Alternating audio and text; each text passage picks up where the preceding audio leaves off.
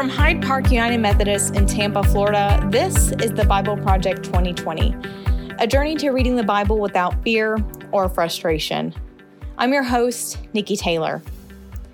Remembering back to our intro podcast, the book of Psalms is actually divided up into 5 books, but each presents its own theme. So our readings this week span almost all of Book 2. Book 2 of Psalms is from chapters 42 to 72, but our readings this week go from chapters 46 to 72. Regardless, from right off the bat in Psalm 46, we can see the theme of Book 2, looking forward with hope to the future and trusting in God for deliverance. Psalm 46, 1 and 2 says, "God is our refuge and strength, an ever-present help in trouble. Therefore we will not fear, though the heart give way and the mountains fall into the heart of the sea." Here the psalmist is declaring his trust in God's faithfulness and deliverance, regardless of whatever trouble he is going through. Looking at our readings this week, in this structure, can allow us to see a dual purpose of the Psalms. On one hand, for the original authors, and even for the ancient editors who arranged the book of Psalms in this way, the Psalms speak to the real issues that they were personally struggling with. Psalms 42 and 43 look ahead to returning from exile to a new temple, and Psalm 72 looks ahead to the coming Messiah who will eventually deliver the people. But for us today personally, we can use the Psalms as prayers to speak to the real needs, struggles, and situations of our own lives. In the middle of this global coronavirus pandemic, we are all going through our own struggles and really need to look ahead to the hope that it will get better. And that's a real feeling that these Psalms can address. One way you might consider using the Psalms as your own prayer is through the practice of Lectio Divina. For today's episode, we had a great discussion with the Reverend Justin LaRosa, co-author of A Disciple's Path, author of the Jesus Challenge, and the pastor of Hyde Park United Methodist downtown campus, the Portico. This interview was actually recorded last year at the Portico Cafe, a mission of that downtown campus. While the Portico Cafe is not currently open for business due to the coronavirus pandemic, you can purchase coffee or make a donation to support their mission online at theporticocafe.org. Now, on to the interview. So we're here today with Justin LaRosa, who is the downtown campus pastor for Hyde Park United Methodist, the Portico campus. And we're actually interviewing at the Portico Cafe today, which is really awesome. So if you hear a little bit of ambient background noise, that's why. So Justin, can you start out by telling us a little bit about yourself and really your experiences with prayer, since that's kind of where we're going to go today? Okay, well, I'll keep it brief. I've had the honor and kind of blessing to be a part of Hyde Park United Methodist for 14 and a half years or so.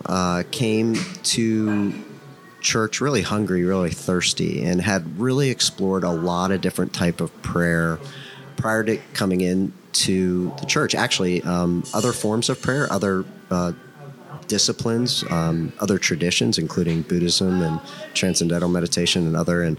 But what I found was I was struggling with prayer, and my thinking, I couldn't shut it down, and I would start praying, and then my mind would wander, and I was just, trying to make sense of all this stuff. Did it help? Did it matter? Does God care? And so I just did a lot of searching and experimenting, and I found some things that really transformed my life and in the way that I practice, and I'm happy to share some of those.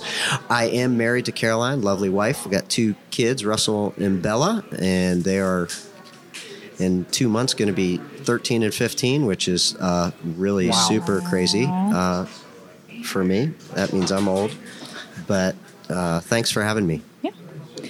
And so you talk about struggling with prayer, and I think if we're honest, that's a place where a lot of us are at, right. No matter how long we've been coming to church. Yeah. So how could the Psalms be used, do you think, for someone who's struggling with prayer or trying out contemplative practices for the first time? Well, I think the Psalms are so representative of kind of the range of human emotions, and they really name and illustrate how we're feeling, from intense anger and hatred and vengeance to love, joy. And they paint pictures. They're born in struggle and in joy. And I think they're kind of pictures of our lives at different points. And I know we're going to hit a pretty well-known psalm today with a particular kind of prayer practice. But I do think they have great imagery. And so it's easier to read than some of the thee, thou stuff of the early Old Testament. And so they're long. Some of them are long too. But they can really connect us to our deepest selves and to God. And I think it's a nice little gateway for folks. Yeah. It's so interesting, right? Because so much of the Bible is narrative. Yeah. Mm-hmm. And then you come across this huge chunk right in the middle that is first person plural or first person singular. And it's so easy for us to put ourselves in the I of the psalm, right? Right. Absolutely. And we can identify with it, and we question some of it because some of it's kind of troubling. Yeah. We were talking about this before we got on the air about the vengeance and please smite my enemies and this and that and the other. Wow, yeah, I felt that way, but am I allowed to say that? Kind of thing. Right, and it seems like in the Psalms we're almost given permission to at least feel that. Yeah, right. Absolutely. And I think we look at the Old Testament through the lens of Jesus, right? And how Jesus tells us to deal with our enemies. But that doesn't mean that we don't have those feelings and we can't own those feelings and invite God into them. And that's what I think the Psalms give us an opportunity to do. Yeah. I love that. Invite God into the very human emotions. Absolutely. Because if you just try to dismiss them, they're not going to go away. Yes. So. Right. It's like there isn't this internal struggle between my humanity and my divinity. Right. Right? Yeah. Feeling these emotions, these raw emotions, there's nothing ungodly about that. Absolutely. They're real. It's truth. We're going to feel hatred. We're going to feel the desire for vengeance. And what Jesus teaches us is to invite God in and to do the opposite of what maybe our human nature would want to do and begin to learn to love. And that starts with, hey, I feel this and I want to do something about it. But God, help me. Yes. That's a great prayer. Step right there. one. Yeah, absolutely. So specifically, I'd love to talk about the practice of Lectio Divina. Mm-hmm. And so I know you're a huge fan of it. So for someone who's never heard about it before, give us the 411. Okay, the 411. I'll try to do it in bullet point style. First, the difference between Lectio Divina, and it's pronounced different ways. The way I pronounce is Lectio Divina. Some people call it Lectio or whatever. It doesn't really matter. It's a Greek word that means divine reading. And the difference between like Bible study, when we're reading the Bible to understand, to kind of understand who the writer is and the context and all that stuff. And that's good. And there's a really good place for that. But Lectio Divina is really about allowing the Bible to read you rather than you read the Bible, if that makes any sense. Mm-hmm. And so there's 4 kind of movements to Lectio Divina. Lectio means divine. So that's reading. There's 4 R's: reading, reflecting, responding, and resting. Lectio is the reading part, and that's the time at which you read a section of Scripture very, very slowly, almost exaggeratingly so, and you read it like 3 times. So you pick like 1 to 5 verses at the most, and you read very slowly. The first time you just listen kind of for context and whatnot, and then the second or third time, that's when you want to listen for what God has to say to you. Mm-hmm. So you have to kind of start with the assumption that the Holy Spirit has something to say to you during this time of Lectio Divina. And so on the second or third reading, you allow your heart to be drawn to a word or phrase. That's the message, right? So it's not like it's not like you would keep reading after that. Once your heart is drawn to that word or phrase, you stop. that's the Holy Spirit's message for you, and that's when you begin to reflect. So the first R is read slowly and meditatively. The second R is to reflect. And you can say, okay, so let's say the word is, we'll use one from wash. Let's say that I was really drawn to the word wash. I would think, well, what is God inviting me to think about? What in my life needs washed? And you just think about that for a while. You could journal about it if you're a journaler. So, and you spend a certain amount of time doing that. So that's the second movement is reflect. The third is respond. And that's the time when you really just talk to God about what that all has meant to you. You get to talk. You reflect, and then you respond, and you talk to God for a period of time. And then the last movement is rest, and that's contemplation. The fancy Greek words are lectio, meditatio, to think about or reflect on, oratatio, which is to talk to God, and then last, contemplatio, which is to rest in God. And that's when you would be in silence and use that word or phrase as kind of your centering word. So how about we do some Lectio Divina? Yes. So if you're in your car, just stay focused on the road. Yeah, your word please. is drive. Your word is drive. If you're at home or a place where you can stop and close your eyes, do that. If you're a journaler, I highly recommend that you get a journal, and then you might even write what the scripture verse is. And then when you get your word, you write your word down. And then you could write some, questions. And sometimes you might not know what that means, and that's really okay too. And it's the other little tip or trick is that you can bring this word or phrase with you throughout your day. So like it could just be kind of your prayer, your meditation, your prayer for the day. So we're going to do Psalm 51, verses 1 and 2. And maybe we could do it this way. We didn't talk about this before. But we'll read it 3 times. And the first time, I'll read it, and then you just listen for kind of context and just hear it. Let it kind of sink into you. On the second time, Nikki will read it, and then I'll just slide the Bible over to you, unless you want to pull it up, whichever you want to do. And then notice yourself being drawn to a word or phrase. And then when on the last meeting, reading, Matt will read it. And one thing to say here is if you're really drawn to something on the second reading, just stop listening. You got it. Holy Spirit, don't overthink it, right? Mm-hmm. But if you need that third reading to kind of land on something, that's really okay. But don't get nervous about it or anything like that. Don't overthink it. Oh my gosh, is this what it is? Maybe it's this one. No, maybe it's not. No, just whatever your spirit's drawn to. That's the word from the Holy Spirit.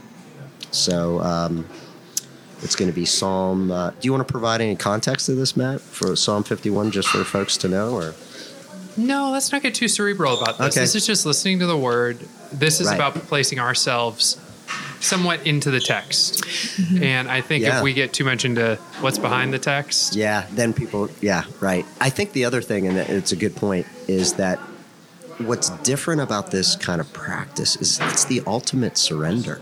Mm-hmm. You're not in control. No. Mm-hmm. Right?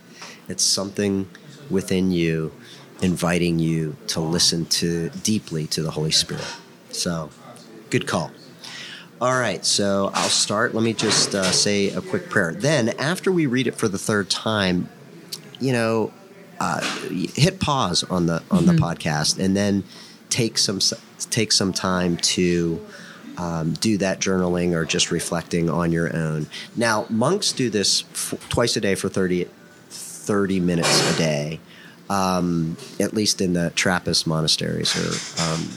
But you might not have that kind of time or whatnot, and you could even do it for 5 or 10 minutes or whatever. Or what I've done in groups is to read it, and then that takes however long, and then I do 3 minutes for reflecting, 3 minutes for responding, and then 3 minutes of centering prayer, basically, with the sacred word being whatever the word or phrase you receive. So what do you think? You want to start us out with a prayer, one of you, and then before we start, and then I'll start reading. Okay. Gracious God, thank you for bringing us together today, and thank you for the Psalms. Thank you for the opportunity to reflect these emotions and be honest about who we are. And as we go into this time of prayer, may you make us be open to whatever word or phrase or action you have for us to take today. Amen. First reading of Psalm 51, verses 1 and 2. Have mercy on me, O God,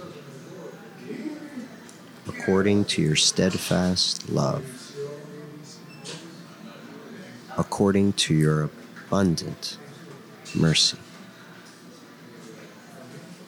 Blot out my transgressions.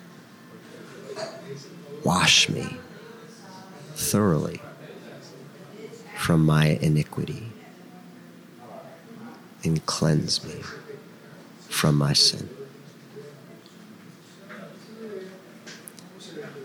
Have mercy on me, O God, according to your steadfast love, according to your abundant mercy. Blot out my transgressions. Wash me thoroughly from my iniquity and cleanse me from my sin. Have mercy on me, O God, according to your steadfast love, according to your abundant mercy. Blot out my transgressions. Wash me thoroughly from my iniquity, and cleanse me from my sin.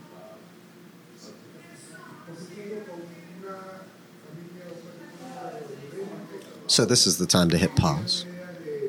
Reflect on your word or phrase. Respond by talking to God about it, and then spend a few minutes in silence, using that as your anchor word when your mind starts to bounce around a bit.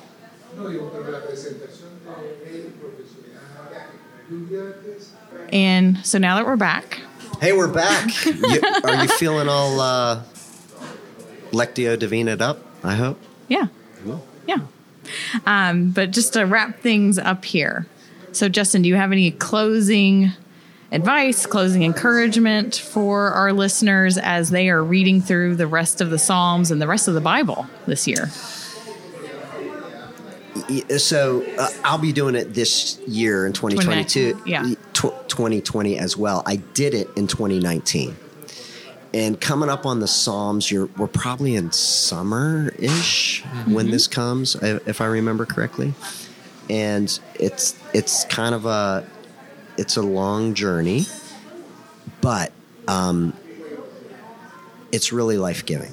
And so don't get discouraged if you feel like every once in a while you miss a day or whatever. Jump right back in. Allow like Matt said, put yourself in these tests. See where you can see yourself and your emotions, either in your current experience in life right now or something that's happened in the past, and allow it to speak to you. And if you're getting worn down, break off 5 verses and do Lectio Divina, and God will speak afresh and anew to you. So that would be my encouragement. Yeah.